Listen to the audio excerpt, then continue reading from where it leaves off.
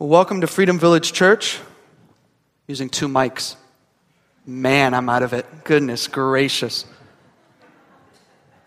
Let me just step down and put this mic over here, because I only need 1 mic. I might need no mic. My voice actually projects pretty good. Okay, stop talking about that. Well, welcome to Freedom Village Church. I'm one of the pastors here. I have the privilege of being the family pastor here at Freedom Village Church. I'm Levi, and welcome. I'm excited to be here. I hope you are too. I hope you come to our church service expecting God to speak to you, expecting God to do amazing things, bless your life, bless those around you. And also welcome to those of us that are watching online. I know some of us are still traveling and with family, so welcome. We're glad that you're tuning in. If you're new today, welcome. We're glad that you're here. If you are new, we're going to talk about this later, but there's a newcomers meeting after service. We want to get to know you. We want to welcome you here even more, so you can come to that newcomers right after service downstairs. So welcome. Today I'm especially excited because we are in the book of Haggai. And if you're asking yourself, well, what is that? It's a book in the Bible. It's a very small one in the Old Testament. But I'm excited about it because, Scripture is amazing. Because the overall storyline, right, redemptive history, can really be, okay, maybe not every single bit of it, but at least the story of the gospel, the message of God redeeming his people through the Messiah, Jesus Christ, and we put our faith in him, right, that relationship that was once scarred can be renewed. That message of the gospel can be understood by a child. However, Scripture is also written in such a way where you could be studying it for your whole life. You can be an elderly gentleman or lady and still be gaining insight, still be gaining application from the Word of God. Right? That's the beauty of God's Word. And why I think it's so exciting, the book of Haggai is so exciting, is because it's maybe easy to look over, possibly. Right? It's 1 page in your Bible. It's 2 chapters within the big volume that is the Old Testament. So I'm so excited for this. I remember the first time I read the book of Haggai. I was in college. Shame on me. I grew up in a Christian school, grew up in a Christian church, but the first time I read for myself the book of Haggai was in college. And I remember the first time I read it. It wasn't the last time I read it, but I remember the first time I read it, and it was in a class on the minor prophets, so it wasn't even my own individual, I'm going to read the book of Haggai, right? It was in a class on the minor prophets. And I remember I was a back row boy, so I was sitting up in the back. And I remember the professor was teaching from the book of Haggai, and all I could think about was, wow, like I've heard of the book of Haggai, but he's just expounding all this applicable truth, all this powerful truth about who God is and what he wants from us, from this, what I thought was insignificant book, really just highlighting the beauty of Scripture, what we can get out of it. And actually that class, I remember the day, he was teaching on Haggai chapter 2, verses 1 through 9, which is what we're doing next week. And I felt a tug that I believe today from the Holy Spirit to be a call to ministry. So it was this book in particular is special to me. So I'm excited to dig into it with you today. Hopefully we can discover a lot of new things together from the book of Haggai. I'm so excited. So let's pray, and then we'll get going. Let's pray. Father God, we pray that, we understand and we know that you are King of kings and Lord of lords. You're above all things. May you have your way with us today. God, may you be put in your proper place in our hearts and in our minds. We pray all these things in Jesus' name. Amen. Charles Spurgeon, the great theologian and teacher of the 19th century, he once said this: one of the greatest rewards for serving God is the permission to continue to do so. And we read in Colossians chapter 1, verse 16. In fact, we talked about this in youth this morning a little bit. Colossians chapter 1, verse 16, Paul writes, all things were created through him, meaning Jesus Christ, created through Jesus Christ, and all things were created for him. So what that means is that Jesus Christ is our source and he's our purpose. So innate to our DNA, who we are really, is this innate purpose to serve, to work for, to love, to glorify God. That's who we are. We were made to do that. And when we live in that purpose, there is fulfillment. Because we understand what Christ has done for us. We want to serve Him. We love to serve Him. We want our Father to be pleased, right? So with that in mind, we also consider that the Great Commission, Matthew 28, is our commission as well, to go and make disciples. And the commission is the same, even though our contexts are different. You might be a teacher at YIS. Your commission, your command is to go and make disciples. You might be on staff at SFS. The command is to go and make disciples. You might be serving here at Freedom Village. The command is to go and make disciples. No matter the occupation, if it's finance, if it's business, if it's law, the commission is to go and make disciples. And I think it's a good and a helpful time, especially in the summer, where some of us are experiencing some form of rest. Maybe some of us are still at home traveling. Some of us here, maybe business is a bit slower during the summer. I know here at Freedom Village, things tend to be a little bit slower. And I think it's a good time for us to step back and evaluate, what does God want from us as we work for Him? Or how can we work more effectively for Him? How can we produce more fruit as we serve Him? And this, you don't necessarily have to be in full-time ministry for this to be the case, right? How do I effectively minister to the person sitting next to me? How do I effectively minister to my spouse, to my children, to my friends, to my coworkers, to people I meet at church? Or in other words, what are some foundations for kingdom work? That's where we're going in the next 4 weeks, because in the book of Haggai, I believe that it gives us foundations for kingdom work. And specifically today in Haggai chapter 1, this is what we're going to learn. Spoiler alert, this is it. Haggai chapter 1. Our work and efforts are to be aimed at God's purposes and calling. It's very simple. His work should be our priority. And when our priorities are set in the proper place, God blesses our labor in Him. So God's work is to be our priority, and when our priorities are set in their proper place, God blesses our labor in Him. So if you will, open up to the book of Haggai. What helps me is I go to the book of Matthew, and then I flip back a little bit. I know you're all experienced believers, and you know where the book of Haggai is. You're rolling your eyes. I know where Haggai is, but helps me anyway. It's a very small book, easy to miss.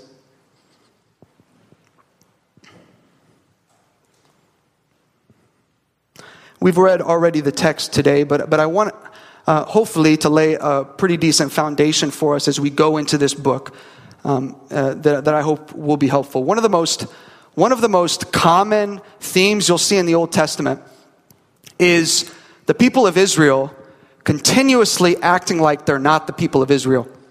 And it happens over and over again. And in fact, you get to the 10 plagues, right? So the people are enslaved in Egypt, and then God sends these 10 plagues to convince Pharaoh to release them. I mean, there's fire from the skies, there's darkness, there's plague, there's frogs, right? All these different things happening, and yet an alarm. No, it's fine. It's fine. Is that a plague? I don't know. No, it's fine. All these different things happening, and yet, so you expect from the Israel people, wow, there's going to be this repentance, there's going to be this turnaround, and then, God, the Red Sea, you know the Red Sea, right? They cross the Red Sea, oh, we're hungry. It's like, man, like God just did all that, and you forget what He just did. And this doesn't just happen once, it happens again and again. They get to the Promised Land, and then they look in the Promised Land, they're like, man, they're so big. And it's like, well, these 2 guys, they had it right, but the other 10 didn't, right? And this is a recurring theme. Then they're like, well, we want a king. And God's like, well, I'm doing a pretty good job. He's like, no, we want like a human king, like the other nations. Yeah. He's like, all right, I'll give you Saul. It's like, okay, we got Saul. Well, he's terrible. So then it's like, well, what about David? He's a good king, right? He becomes a good king. And then after David, there's Solomon, and Solomon's pretty good, and he erects this very nice temple to the Lord, right? Eventually, we get this beautiful temple. And then after that, there's some good kings, but mostly bad kings. They're doing terrible things. There's a lot of idolatry. And then we look back to Deuteronomy chapter 30. And in Deuteronomy chapter 30, Moses writes something that's going to be helpful for us today, I think. God, through Moses, of course, he says this. God says this to the people of Israel, understanding their propensity to continue to look like other nations instead of the nation that belongs to God. God says this in Deuteronomy chapter 30. If you continue to turn to false idols, you will not live long in the land you are crossing the Jordan to enter and possess. This is God's promise. And we know that God is faithful to his promises. So eventually down the line, we get some good kings, mostly bad kings. They're being extremely idolatrous. In fact, the kingdom divides, right? You got Israel, you got Judah, and then more bad kings, more bad kings. God says, okay, you want to be like the other nations? I'll take you to the other nations. You want to worship their idols? I'll give you their idols. He leaves them to their desires, and then he sends Babylon to come and capture the nation of Judah. And they're in Babylonian captivity for 70 years. 70 years they're in Babylonian captivity. And during that captivity, the Babylonians, they were pretty reckless. They were pretty awful. But the Persians conquered Babylon. So now instead of the Babylonians being in charge of the Jewish people, now it's the Persians. And the Persians are a little bit more lenient. A little bit. In fact, they say to the Israelite people, they say, hey, you know what? You're going to have religious freedom. Well, that's exciting. So they have religious freedom to worship God as they want. But they said, not only that, we're going to allow you to go back to your land. So the Persians are going to now allow the Israelite people to go back to the land of Israel and rebuild. And so they go back. So you can imagine the roller coaster of emotions. Because this is 70 years they're in Babylon, or at least the land of Babylon conquered by Persia. And so first they're conquered, and they're obviously very sad and grieved about that. But then they start to create a livelihood. I'm sure, no doubt, they have jobs, they have homes. Some of them have been born and raised there. And now they're being uprooted from there. Well, not uprooted, but they're deciding now, committed to God, and they have faith that God has a plan for them in the promised land. They go back. 50,000 of them go back, not all of them. 50,000 of them return. And when they return, they find that the Babylonians have totally wiped out everything in the land of Israel, in Jerusalem. All their homes totally leveled. Even the temple of God, totally destroyed. So now there's another emotional roller coaster. They're excited to get back, but then everything's destroyed. So now, but a little bit excited because now they can rebuild, right? The first 2 years, they rebuild a beautiful foundation for God's temple. Absolutely beautiful foundation. And they're building their houses. There's excitement. Opposition comes again. The Samaritans come up and they say, hey, you know what? We'll help you out. We'll help you out. But the people of Israel, understanding that God doesn't want them to mingle with other nations, they say no. The Samaritans didn't like that. So the Samaritans go and petition to the ruler of Persia and start complaining about the Israelites. And the Persians are convinced. So now there's opposition from the Samaritans and Persia about rebuilding the temple. So it ceases. It ceases. After 2 years of being in the land, they can no longer rebuild. Now as time goes by, the persecution wanes, starts to go down. However, the construction of the temple doesn't continue. So this scene, 15 years after the people of Israel enter back into their land, 15 years after that, all of their houses are built. They've built beautiful houses. We'll learn that later. But the temple is still just a foundation. This is when God sends Haggai to the people of Judah, those 50,000 remnant that was sent from the Persian Empire. That's where we're at. That is where Haggai is sent. And I will say, if you're going to study this later, maybe missional family, I know some of our missional families are on break, but even if you're studying it at home to yourself, Ezra chapter, I want to say 1 through 6 actually, sort of trickled in there. Ezra 1 through 6 actually highlights and in detail the entire story of where Haggai is set. So if you want to read in more detail, Ezra chapters 1 through 6 highlights the story of what we're about to get into here in Haggai. So you can go there in your own time. So that's where we are in the book of Haggai. Now, as we get to the text, we have this context in mind. As we go through too, some of that context will be filled in as we go. I know I skipped a lot, but we'll fill in some of that as we go. But hopefully that gives us enough of a context to be able to understand where we are now. And as we go through the text, we're going to see characteristics of a servant of God who puts God first. Characteristics of a servant of God who puts God first. And hopefully, as we go through these characteristics, by the end of it, we'll be able to test ourselves to see where we are. Are we putting God first? Are we putting God first? Is He our priority in our life? I'm going to admit something. This sermon's more challenging or convicting. Next week, if you want to be encouraged, please come again, because that's going to be encouraging. Haggai chapter 2 is actually all an encouragement. Haggai chapter 1 is the challenge that Haggai gives. There are actually 4 messages that Haggai gives to the people of Israel, which I didn't know when I was asked to do a 4-week sermon series. Isn't that exciting? 4 messages, 4 weeks. It works perfectly. The first message is all of chapter 1. It's the challenge. I'm glad it's in that order, by the way, so we can end with some encouragement. But chapter 1 is the challenge. Chapter 2 is the encouragement. And we'll split chapter 2 3 ways. But characteristics of a servant of God who puts God first. Starting in verse 1. I know it was beautifully read before. We'll read this again just so it's on our hearts and minds. Haggai chapter 1, verse 1, it reads like this. In the 2nd year of Darius the king, in the 6th month, on the 1st day of the month, the word of the Lord came by the hand of Haggai the prophet to Zerubbabel, the son of Shealtiel, governor of Judah, and to Joshua, the son of Jehozadak, the high priest. Thus says the Lord of hosts, these people say, the time has not yet come to rebuild the house of the Lord. Now, I think we wouldn't understand the story of Haggai properly if we forget that the people to whom he's speaking, they made the difficult journey from the land of Babylon to Israel.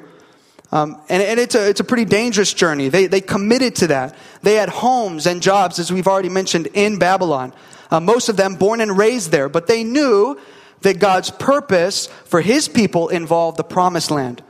So by faith, probably committed to God, committed to his will for their life, they make that trip. I think we should have that in mind as we go. And then shortly after returning, they made an attempt to rebuild the temple, but opposition stopped them from doing that, as we've already discussed. And gradually they lost their vision and drifted into a lifestyle where God's house was no longer the priority. They probably viewed it as nice, maybe good, but not essential. Right? This is where they're at. And I think we need to see ourselves in this picture. If you know Christ, there was probably a time where you were zealous for him. You were committed to him, right? When you first became saved. But after time, difficulty sets in. Maybe it's a personality clash with another Christian, or you were disillusioned or disappointed by certain expectations you had of the Christian life.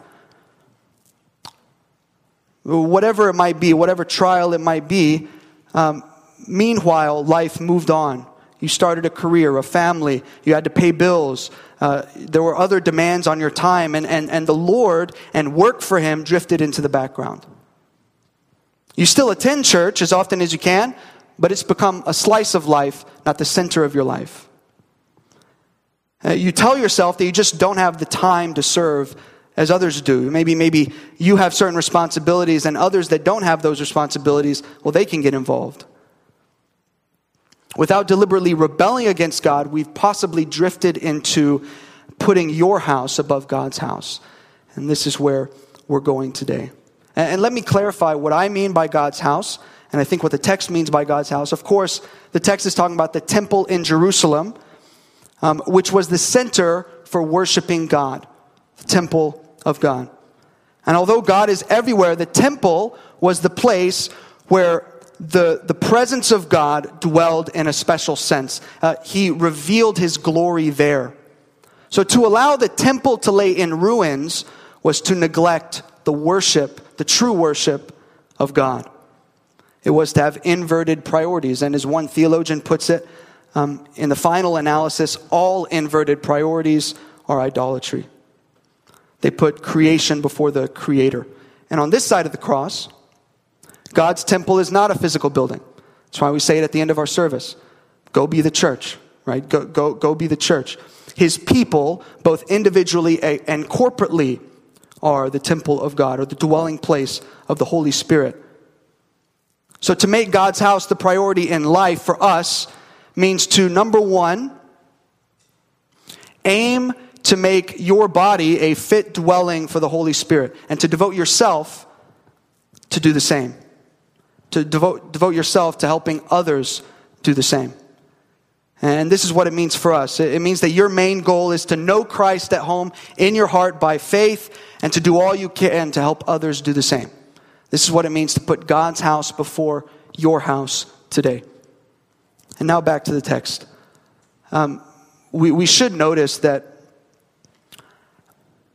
Haggai is not accepting these words to be his own. He's not saying, this is what I say. Prophet Haggai says this. In fact, in 2 chapters, Haggai says 25 times, thus says the Lord.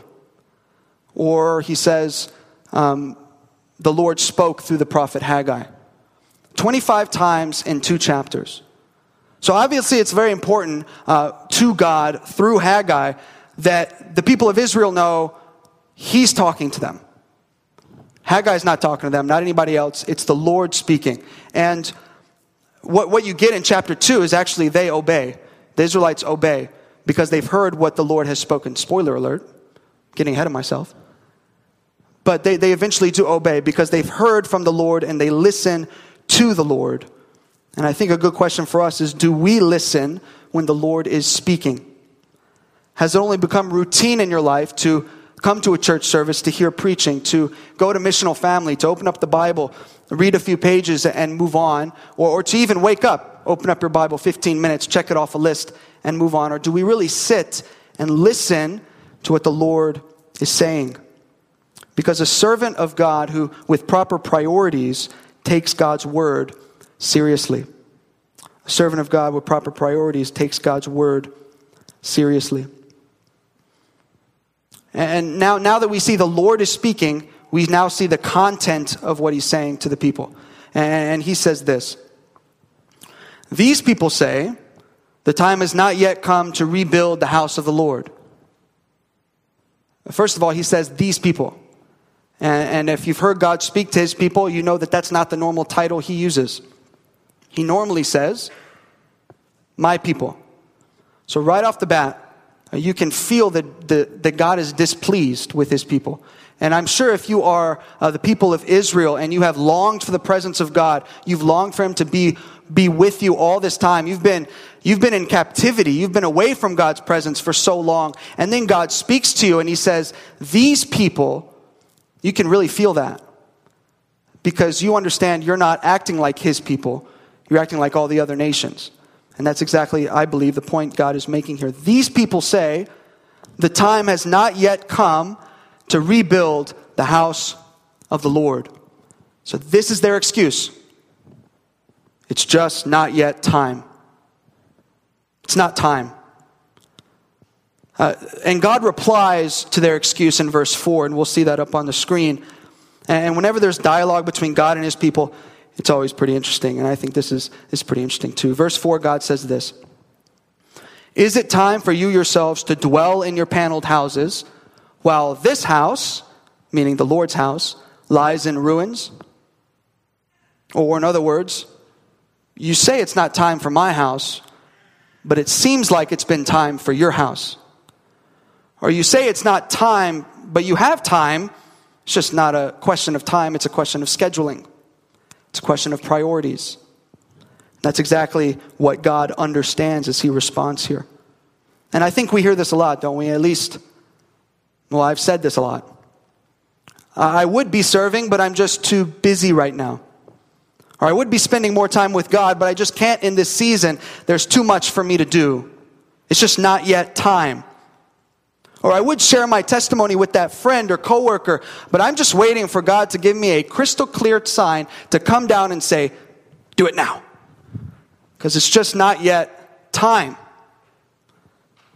And the people of Israel here, they're delaying what they know they should do.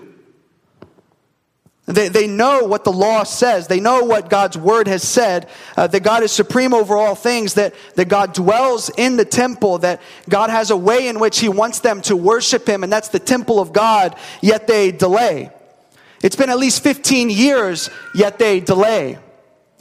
They walk by the ruins. They've gotten used to this new normal of the foundation of God, only the foundation being there, totally in rubbles, yet they delay.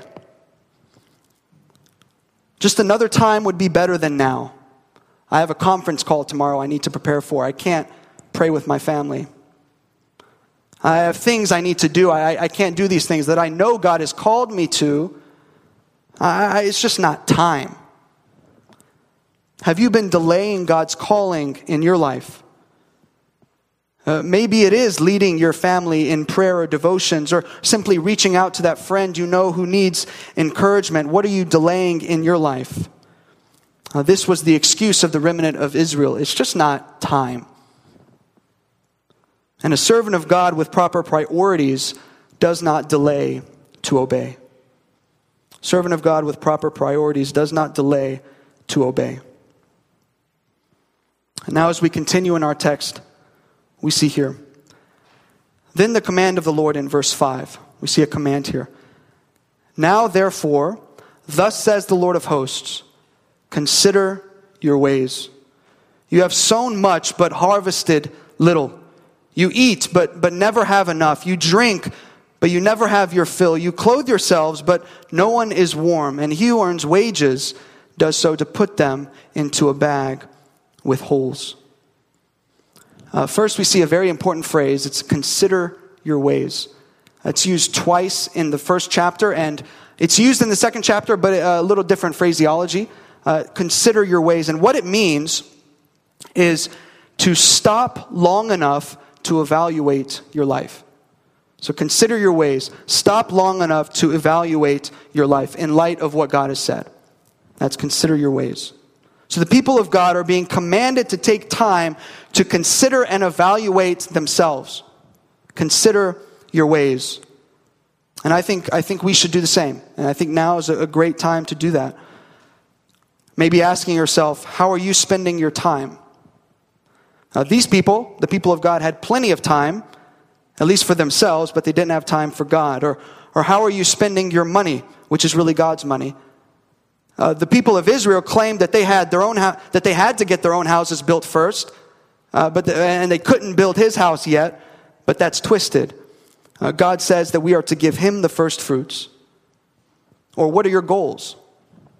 What are you aiming at in life? If you live to an old age, what do you want to look back on as far as accomplishments? Or what do you think about the most? Or what secretly occupies your thought life? Do you dream of getting rich, achieving fame, or some hobby and leisure pursuit? Or do you think about the Lord and what he wants you to do? Or who are your heroes and models? Who do you most admire? Are they godly? Who are your friends? Who do you spend time with the most? I think it's helpful to write down these goals, to write down and evaluate your own life based on what God has spoken, what he has said in his word, and see where you're at. Otherwise, we could drift off course and miss proper priorities. A servant of God with proper priorities regularly evaluates their life. A servant of God with proper priorities regularly evaluates their life. And we also see that some of these people had a measure of material success, material wealth. They lived in fine paneled houses, as it says in verse 4. But the point of verses 6, and I think 9 through 11 as well, is even if you get what you're working for, such as these paneled houses, it never satisfies. Solomon, a man who tried money, fame, knowledge, sensual pleasure, and everything a man could dream of, he wrote this in Ecclesiastes, meaningless, meaningless, it's all meaningless. Vanity, vanity, it's all vanity. What good does it do to work hard all your life so that you can retire and enjoy the good things in life if a month later after your retirement you die of a heart attack? You've put your wages into a purse with holes. What good does it do to build bigger barns to hold your increased wealth if God says, you fool, this very night your soul is required of you, and now who will own what you have prepared? That's Luke chapter 12, verse 20. And we know that history is filled with people who have gone on this pursuit of worldly success only to find, too late, that it was leaning against the wrong wall. Sadly, some of these people have been God's people as well, that have gone on this pursuit. They've drifted downstream with the world. The truth is, only God can satisfy your soul. Only a relationship with Him is truly satisfying to those deepest desires in our hearts. And Jesus promised, when we put God and His kingdom first, He gives us the material things that we need for the day. So a servant of God with proper priorities is truly satisfied and content. Truly satisfied and content. So from the first few verses, from verses 1 through 11 of Haggai, this is a picture of a servant of God with proper priorities. They take God's word seriously. They don't delay to obey. They regularly evaluate their life, and they're truly satisfied and content because they are living for Christ and Christ alone. And so now in verses 12 through 15, we get the results of prioritizing our life properly. Because in the book of Haggai, you get something unique in prophetic writing. You get obedience, which rarely happens in the history of Israel, at least biblically speaking. They respond in chapter 1, verses 12 through 15, by obeying God's command. So first, God gives a command to rebuild the temple. They don't really do it. Then God gives a warning. Then they're like, all right, we'll do it. And then they obey in verses 12 to 15. So what we see are results for prioritizing God in our life. Results of prioritizing God in our life. And I'll briefly go through this with us today. The first one, when we prioritize God, He is pleased and glorified. When we prioritize God, He is pleased and glorified. I get this from verse 8. It says, this is a command from the Lord. Go up to the hills and bring wood and build the house, that I may take pleasure in it and that I may be glorified, says the Lord. As people of God, as those of us that want to be like Christ, we want to please our Heavenly Father. How do we please our Heavenly Father? We live with proper priorities. We put Him first. And it's not just a generic put Him first. It's an intentional, every aspect of our life. We got home life, family, finance, every aspect, work, all of them pointing to glorifying God and lifting Him up. When we do that, He is pleased and glorified. But also, when we prioritize God, His work gets done. In verse 14, the Lord stirred up the hearts of the leaders of the people of Israel. And verse 14 says, and they came and worked on the house of the Lord of hosts, their God. And also, you see something interesting. Now it says their God. Before, God said these people. But there's been sort of a vocabulary change there. Ownership is there a little bit now. Their God, because they've responded in obedience. So when we prioritize God, His work gets done. We're responsible for putting our priorities in the proper place. But when we do that, God gives us strength to labor. God gives us strength to work and serve Him to get the work done. And thirdly, when we prioritize God, He truly blesses us. He truly blesses us. When the people obeyed, God sent His word to them. He said in verse 13, He says, I am with you. And the rest of the text is up there. The messenger of the Lord spoke to the people the Lord's message, I am with you, declares the Lord. And we know that if God is with us, we have everything. If God is with us and for us, who can be against us? That's Romans chapter 8. And if God seems distant in your life, it could be because you have misplaced priorities in your life. They've gotten mixed up. And if you're desiring His presence in your life, an intimate relationship with Him, more intimate relationship with Him, then maybe evaluate your life. Consider your ways. Consider your priorities. And when we prioritize God, He truly blesses us. He's truly with us. So this is the challenge of Haggai. His work should be our priority. And when our priorities are set in their proper place, God blesses our labor in Him. So we are to consider our ways. What is your priority in every aspect of life? Is it God's house or your own comfort and prosperity?